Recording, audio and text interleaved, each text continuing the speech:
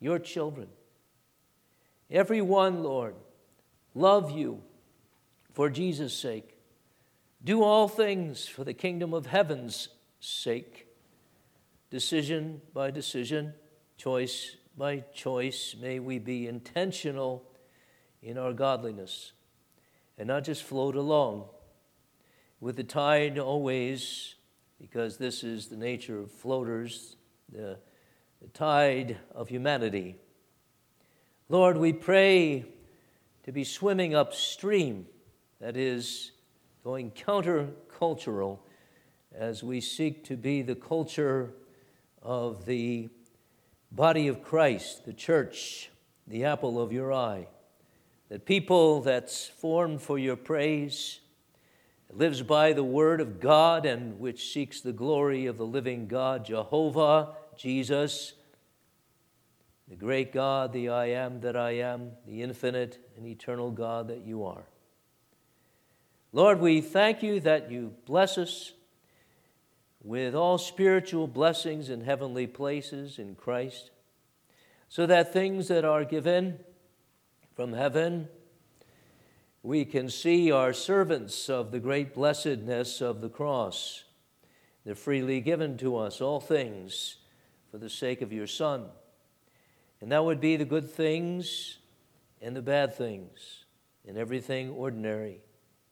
You give all these things because you love us and you want us to be in this world to sustain us, but sometimes, even often, to add to us, to increase our faith by subtraction of things, taking away what was too precious to us.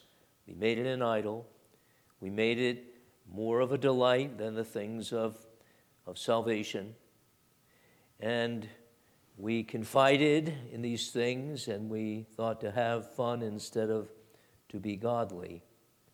Lord, we pray that you would give us repentance and give us faith and courage to be more and more like your Son, sons by grace and adoption. Give the Spirit and the Word to rule over us in our worship and in all this wonderful Sabbath day. And we say, as often as we can, we're glad to come into the house of God. We're glad on Sunday, and we're glad we can come on different days also, lead the way in this culture with Thanksgiving services. The first thing we do, having been given so much in Christ, is give thanks to God. And what better place than in the house of God? We pray, Father, to be that thankful people, not morose and sullen and something that passes for a form of godliness but denies the power thereof. Not as those whose hope means everything is deferred, even joy, and even a lightness in our step because of all the sin of this present age. Lord, let us not be like that. Let us believe that you have saved us and you have taken us to heaven, as you say in your word. We're risen with Christ, and the power of his cross and resurrection have taken us there. We're transported by truth and by your Spirit to heavenly things, to have a perspective of God himself, a worldview, looks down on the world in the light of the Word of God and knows your wisdom in all things. And that this story that's unfolding is your story. It's church history, the gathering, defending, and the preserving of the church of Christ. We pray, Father, that you would bless us then, and so that as we face different trials, we are thankful as you lead us through them and out of them. We thank you for surgeries for eyes, and we thank you, Lord, that you've restored the sister to good eyesight, even better than before. And we pray that your blessing upon her. We pray for your blessing upon Mr. Walborn, Annette's father, and the father-in-law of Henry, and the grandfather of Jonathan, and of others. And we pray that you would bless him as he submits to heart surgery tomorrow. Have mercy, Lord, that his heart might be right with you, and that he may commit even the procedures of men, to the great physician of body and soul. May he and his wife and the whole family cast their burden upon the Lord and know that you sustain the righteous. We pray, Father, for family and friends near and far, some of us traveling this week as we celebrate Thanksgiving and your goodness to us. We pray that you would give safety and you would give, Father, a good return. Lord, we remember those whom we don't see so often. We pray that you would be near to them. And may our nearness be such that we meet at the cross every day. We are exhilarated about the same things, even the things of heaven and eternity. And we are those who hate the same things, the things that God hates, and love the things that you love. Lord, in this communion, there are no miles that can separate your saints, your sons, your daughters. We thank you, Lord, for so many things, and we pray that you would bless us now as we hear the preaching of the gospel, and as we would also celebrate the sacrament together. We thank you for communion, for unity in this body. We thank you for godly elders and pastor and deacons. And we thank you, Lord, that we can consider presently the next chapter in this church with regard to office bearers and a budget and all these things. Lord, help us to see how you lead us so wisely, righteously, and lovingly, and that you bless us. We are yours, Father. Here we are. Speak, your servants would hear. In Jesus' name, amen.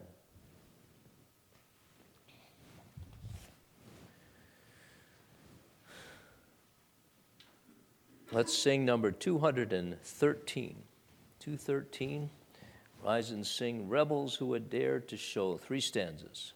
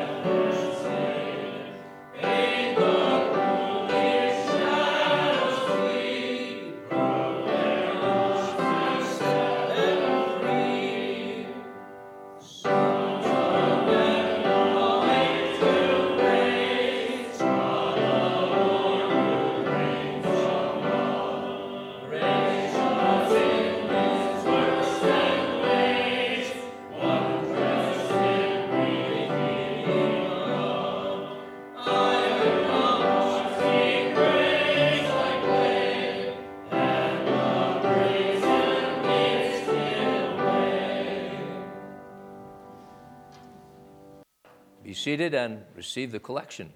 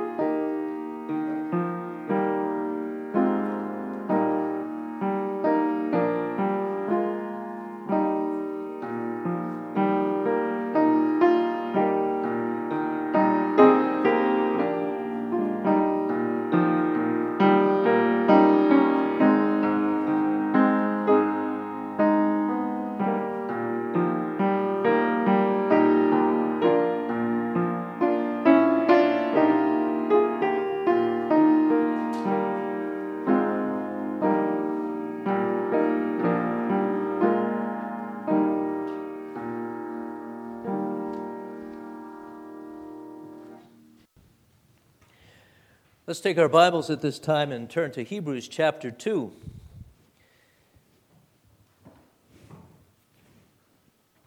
And we have been considering in our supper sermons a series on the book of Hebrews. And we're about chapter 2 and verse 9. But we'll start at chapter 2, verse 8b. There's no B there, but we'll start with "but now." And then we'll go to the end of the chapter. Hear the word of God. "But now we do not yet see all things put under him, but we see Jesus, who was made a little lower than the angels for the suffering of death, and crowned with glory and honor, that he by the grace of God might taste death for everyone. For it was fitting for him, for whom are all things and by whom are all things, in bringing many sons to glory, to make the captain of their salvation perfect through sufferings. For both he who sanctifies and those who are being sanctified are all of one, for which reason he is not ashamed to call them brethren, saying, I will declare your name to my brethren. In the midst of the assembly I will sing praise to you. And again I will put my trust in him. And again, here am I and the children whom God has given me. Inasmuch then as the children have partaken of flesh and blood, he himself likewise shared in the same, that through death he might destroy him who had the power of death, that is, the devil, and release those who through fear of death were all their lifetime subject to bondage. For indeed, he does not give aid to angels, but he does give aid to the seed of Abraham. Therefore, in all things he had to be made like his brethren, that he might be a merciful and faithful high priest in things pertaining to God, to make propitiation for the sins of the people. For in that he himself has suffered being tempted, he is able to aid those who are tempted." Thus far we read the word of God. This passage we read will be our text for this morning's service. It's a daunting task to approach this text, which speaks of the greatness of Jesus in 1,000 different ways. And it's almost as if words cannot express what is expressed by this word. We can know it, but these things are unspeakable of the greatness of the Savior. And that's been the theme of Hebrews, as we've seen, chapter 1 and chapter 2. It's all about the greatness, the superiority of the Savior to any other one who would be a pretend Savior in whom people would boast. So the writer to the Hebrews has been very careful in detailing the greatness of Jesus with regard to all creatures and claiming that he's God. Indeed, that's what he sets forth here. He is the Son of God. And also by saying that he is the Messiah. That's how he's introduced this whole book of Hebrews. And he will speak to Hebrew Christians, not only, but to Gentile Christians about things they need to know about this Savior. And the first thing is that they don't forget what they know about this Savior. They are to take heed, are the Hebrew Christians and the Gentile Christians, earnest heed to the things that they've heard of Jesus, lest they drift away, Hebrews 2, verse 1. It is, in fact, a terrible sin when people who call themselves Christians, Hebrew or Gentile, forget Christ, the Christ of their Christianity. And there's so many temptations to this that the entire book of Hebrews has indeed been called a grand exhortation to take heed to the things of Christ, not to neglect them, not to forget them, to draw near to God and remember him and live according to faith, as even the heroes of faith are set forth in Hebrews 11. That's a pattern for our living. We want to consider in this great passage here, therefore, the greatness of the Savior. It's not a new subject, but this will be the subject that we deal with a little bit here. And I want us to remember certain things about this. I cannot possibly explain all of the verses here and their connections, but I do want to say some basic things about what's set forward here and Jesus' superiority to angels and to any other would-be Savior in the world. And so I want to consider what I'm following here, a certain commentator, certain S words, and I'm adding some in, that help us to remember the greatness and superiority of Jesus. But I want especially us to remember the connection that this great Savior is with us. He's made a connection, and I'll explain that. It has to do with, you can stop your ears, you haters of grammar, but I wouldn't do it. It has to do with what's called prepositions, connecting words. And we're going to go from there and apply these things, and also as we anticipate partaking of the supper of the Lord. The first thing we need to remember about Jesus is not in the text. It's prior to it, though, and it's assumed by the text, which speaks of Jesus, whom we see, verse 9, is made a little lower than the angels for the suffering of death, and so on. Before that, however, there was a selection, and that's my first S. An election, we would call it, but in order to have an S, I say selection. A selection in Christ of certain ones for whom this is written. And there's the connection. There's a choosing by God of some in Christ. There's the preposition, in. There's a location that's given to God's people for whom Jesus would come, and the location has to do with being in a certain place, in this connection with Jesus. Now, we know from the Bible that this has to do with God's eternal decree. Selection, election, whatever you want to call it, is God's decree. So before we were made, we were thought of in the eternal mind of God. That's election, selection. And we were thought of, you and I, who are in Christ now, we were thought of as God was thinking of His Son, who would become the Christ. We were in Christ, and God was choosing us in Him before the foundation of the world. This was eternal thought and mind and desire that we would be in Christ. Now remember that. That is part of the greatness of Jesus compared to angels. That's what the writer is doing here. Right away, he's speaking to Hebrews about some beings that they thought were great. And I'm thinking of the angels whom the Hebrews thought, and they were right, mediated the old covenant. Look at Hebrews 2:2. For if the words spoken through angels proved steadfast, and every transgression and disobedience received a just reward, how shall we escape if we neglect so great a salvation, which at the first began to be spoken of by the Lord, and was confirmed to those by those who heard Him? Angels were great, according to the Hebrew mind, because they mediated the old covenant, the law. That's what's being spoken of here. The law by which is the knowledge of sin. The law which revealed God. The law which was God covenanting with the people. Now, bear with me.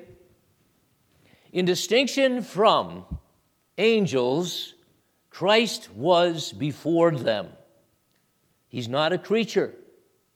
The apostle here is attempting to show how great Jesus is before those mediators. He's the mediator not of an old covenant, but of a new covenant. There's something new with Jesus. That's why He's far superior than the angels. And even before the angels were created, Christ, the uncreated Son, was being thought of by God to be made a little lower than the angels. This is the context, and this is the doctrine in which we see the things that happen in time, God's plan.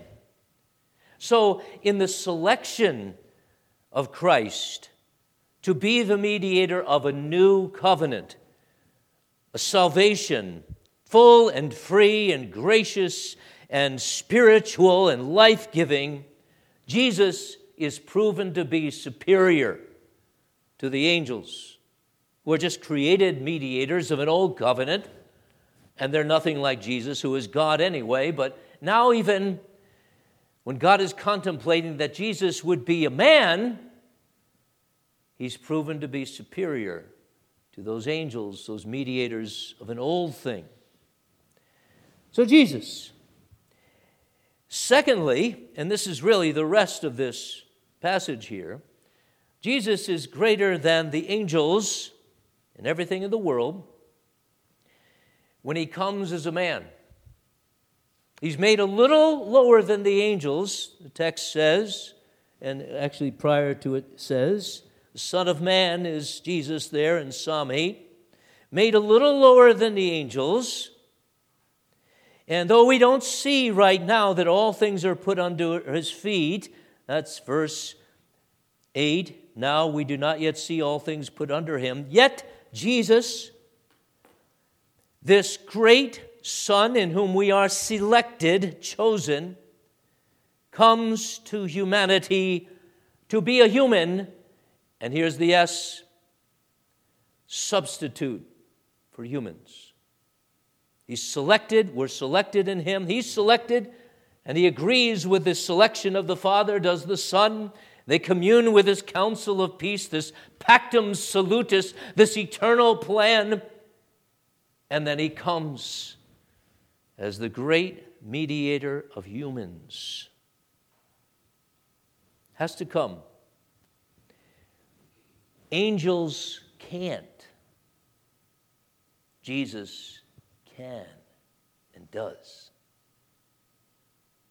What he's doing here is taking out all the props of these angels or that the Jews might have been attached to more than Jesus Christ, who came into flesh. Angels, they're not so inglorious as that. They don't have human flesh. They don't come down, they're exalted. And they don't die. But Jesus dies. So this is what is being brought out here. Jesus, not only in the eternal decree, but in his humanity, stepping down, taking on the form of a servant, becoming the servant of servants, human in every sense of the word except for sin, is in this proven to be greater than the angels. Because angels, though they mediate or go-betweens between God and the people of the law, they can't save. But this one does. So you have here the doctrine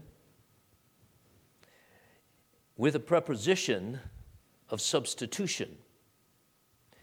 The selection of the Son leads to his coming down to be a substitute for us. And that's the second preposition. By the way, I'm not the only theologian who's a grammarian. In fact, you need theologians and preachers who are grammarians, who take heed to prepositions and doctrines, of course, because God has spoken into us in human language. And one, I even heard this past week, a colleague of mine was saying that the whole system of theology is connected together with prepositions, ins and fors, and little words that can make all the difference. And preachers need to bring them out. So I am. For us, he comes. For us. In our place, the doctrine of substitution. And in our place to die. We see him who was made a little lower than the angels for the suffering of death. For the suffering of death. And we see him crowned with glory and honor. He was risen, that he by the grace of God might taste death for everyone. Everyone for whom he died, who will go to glory, who was chosen for this, and who needed this atonement. So Jesus comes and he's the substitute. And it's in the way of suffering. This is brought out again and again in this text here, and this is the next S word. He was made a little lower than the angels for the suffering of death and crowned with glory and honor, but the suffering is mentioned again. He is the one who brings many sons to glory, and in doing that, their captain of salvation needs to be made perfect through sufferings. Jesus has to suffer.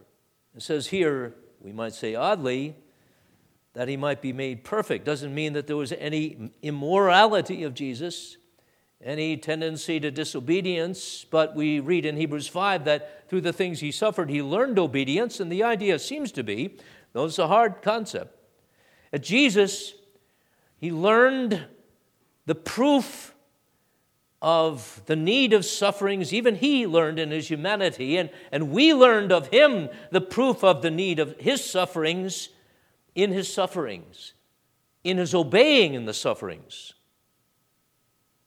He became a servant of Jehovah God, obeying. My will is to do the will of him who sent me. Yes, here I am, a servant. And the proof of his steadfastness and of his particular perfection was given as he himself was proven to be Messiah in this obedience, this unearthly obedience in the worst of sufferings. So Jesus, he's the one who's selected, and he's the one who is a substitute for us, and he suffers for our sins in our place. And then this S, he's made the salvation captain, as some has described this to try to get the S in here. He is the one in bringing many sons to glory to make the captain of their salvation perfect through sufferings. He's a salvation captain. Now that word for captain in verse 10 is a word that means a pioneer. Not just one who gives orders, but one who, like a pioneer, goes over the Cumberland Gap in Kentucky, like Daniel Boone, and establishes Fort Boone. Well, here we have the kingdom of heaven established by a pioneer, a leader, one who goes before. And the idea of the use of this verb in the Greek is that he is the pioneer so that others follow him. And here then, you get a different idea of Jesus being substitute. Now we're made participants. We follow him in his obedience. We follow his example, and we follow his perfection, his love, his wisdom. We're made to be followers to this place that nobody wants to go, because there's wild this and that, and we're leaving all the comforts of home, and we're leaving father and mother and everything and everyone to follow this pioneer, this leader of this established thing that's never been had and never heard of before, the kingdom of God and of glory here below. And we're made through this salvation captain to follow him. For as he says, he is the one who makes us to be followers in sanctifying us. There's another way that he's a perfect and great Savior. So he does everything for us. He substitutes for us. He suffers for us. And now as the captain of salvation, the salvation captain, he's the one who sanctifies us so that we are given the Holy Spirit to follow him. We are born again. Life is now a journey of those alive to give the glory to God. He makes us holy. Beautiful. This one, in fact, in the sanctifying of us, sends his Spirit from heaven. It's called the Spirit of adoption. It makes us sons and makes himself, therefore, a brother. This is a beauty of this text that could be elaborated on for about 10,000 years. He's not ashamed to call them brethren. That's reference to the quote that will be made in Psalm 22 after the dereliction of Jesus, my God, why have you forsaken me? After this, and the release from death, the psalmist says, and Jesus in him, I will declare your name to my brethren. In the midst of the assembly will I sing praise to you. This is the other side of death, statement of exhilaration and of victory of the Savior.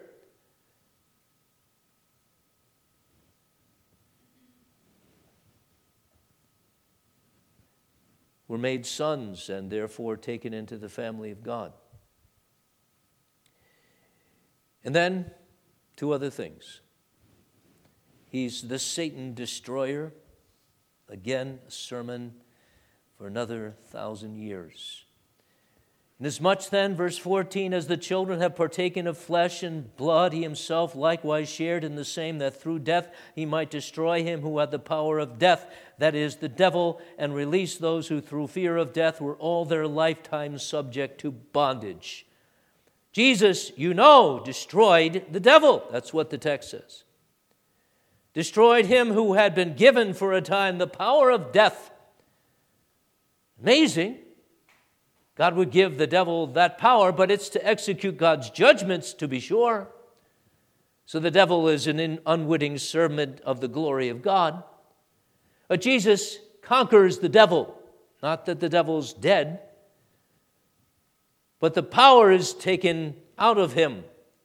That is, for God's people. And we are released from a terrible grip called the fear of death. You realize that? And to apply this a little bit here, this is what is gripping this world, this fear of death. And it shows itself in that people, in many ways, one is that most people don't even want to deal with death. Most unbelievers. I don't want to deal with it. It's not better to go to the house of mourning. I'll avoid it. Don't want to do anything but play and live for this life and do good and so on and have a little bit of religion maybe, and this guy upstairs, maybe he'll reward me. This is how they speak. It's blasphemous. But their life reveals slavery. They think they're free by denying death, and they're actually in bondage to the very reaction of this denial. It's a life that's a lie. It's a life that's a lie with regard to God, who has said the wages of sin is death. It's a life with regard to man.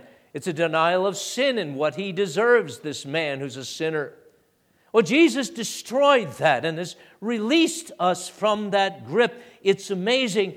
And then this finally, he now sympathizes with us. Of this we'll speak more in Hebrews 4, but think of that. The one who's not ashamed to call his brethren, he has himself suffered being tempted, verse 18, and he's able to aid those who are tempted. This is sympathy. He knows your pain. No, he does.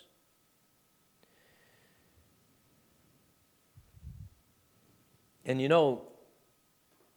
knows it better than we do, and he knows it exactly like it needs to be known. Because when he was tempted, not like us, but when he was, he always resisted it. He never gave in. And he suffered in his temptation, the full temptation. We ourselves, we're tempted and we so miserably yield so often to the temptation. Never Jesus, never. He suffered and was tempted, but he never sinned. And in this, you see, he really understood the nature and the evil of temptation and of the devil. So he gets it. When we have cancer, when we're going into surgery, when we have temptations of old age, even though he died in the midst of his youth, he gets it, though he was never married. What are the temptations of those who are married? And so he knows, as the human, perfect among all humans, and our brother. Now, beloved, what do we make of this? this is what I want us to make of it, what the Bible wants us to make of it. Paul's writing here, or whoever wrote this, God used the writer here to address Jewish Christians. That's why it's called the letter to the Hebrews. Apparently their problem was they wanted to go back to the old covenant, maybe to angels who were glorious and who mediated the old covenant, maybe to those better things and better days when there was a kingdom that was visible and you could see it, and there was exaltation we could measure because David or Solomon were given tribute of the nations and we looked better than anybody else. They wanted to go back. Us Gentiles, who never had a back, we never had an old covenant, we probably have a more serious problem. We want to go not to the old, but to the new. What's the new? Anything. Anything but Jesus. That's our problem. That's the devil's temptation. We are prone to neglect the great salvation. We are prone not to give earnest heed to the things we've heard, so that here the minister, he stomps and he snorts and he's this and he's that and he tries to make us hear, but we don't get it. At least it doesn't stick. And especially when it comes to walking what we're talking about and walking all the way up to the cross and in its shadow and casting our burdens upon the Lord. Our anxieties reveal that we want something new and someone new and greater technology and greater medicine to fix us and to ease us of our anxieties and of our concerns. And we trust in them. Instead of using them, we end up trusting them. And you know what that means? The things we trust end up using us. We're manipulated. The devil works that way. So we want something new, like the Athenians. We want to discuss something new, some new approach. We want a new seminarian, right, fresh out of seminary, and he's got all the strategies. If we just do this or do that, have a better campaign, canvass the neighborhood better than that, and have a program for this and that and the other thing, then we'll be successful. But then we will have missed the Word of God, whose success is measured in a cross and a resurrection, the Son of God having come down to be a man, lowly, a sinful, a substitute for sinners, and not ashamed to call sinners his brethren. Amazing. Well, beloved, the simple call is believe.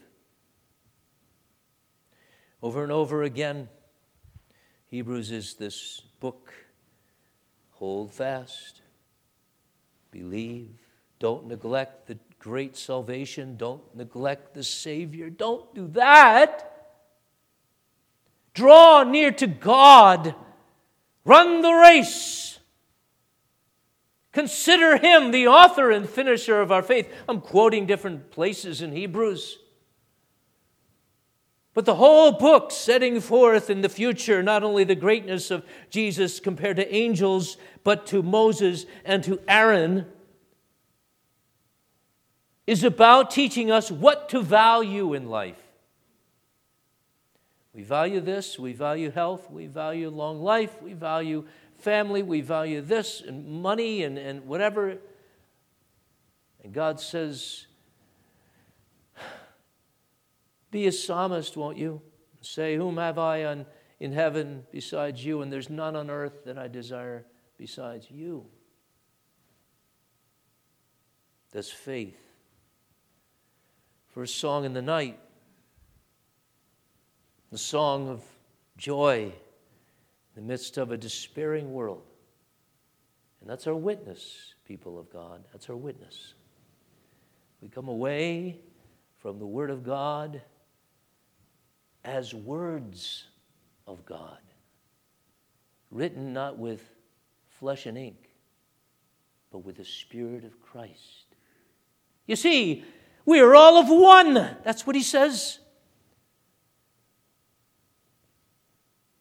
Of one, we are of one flesh, and we are of one God, the Bible says.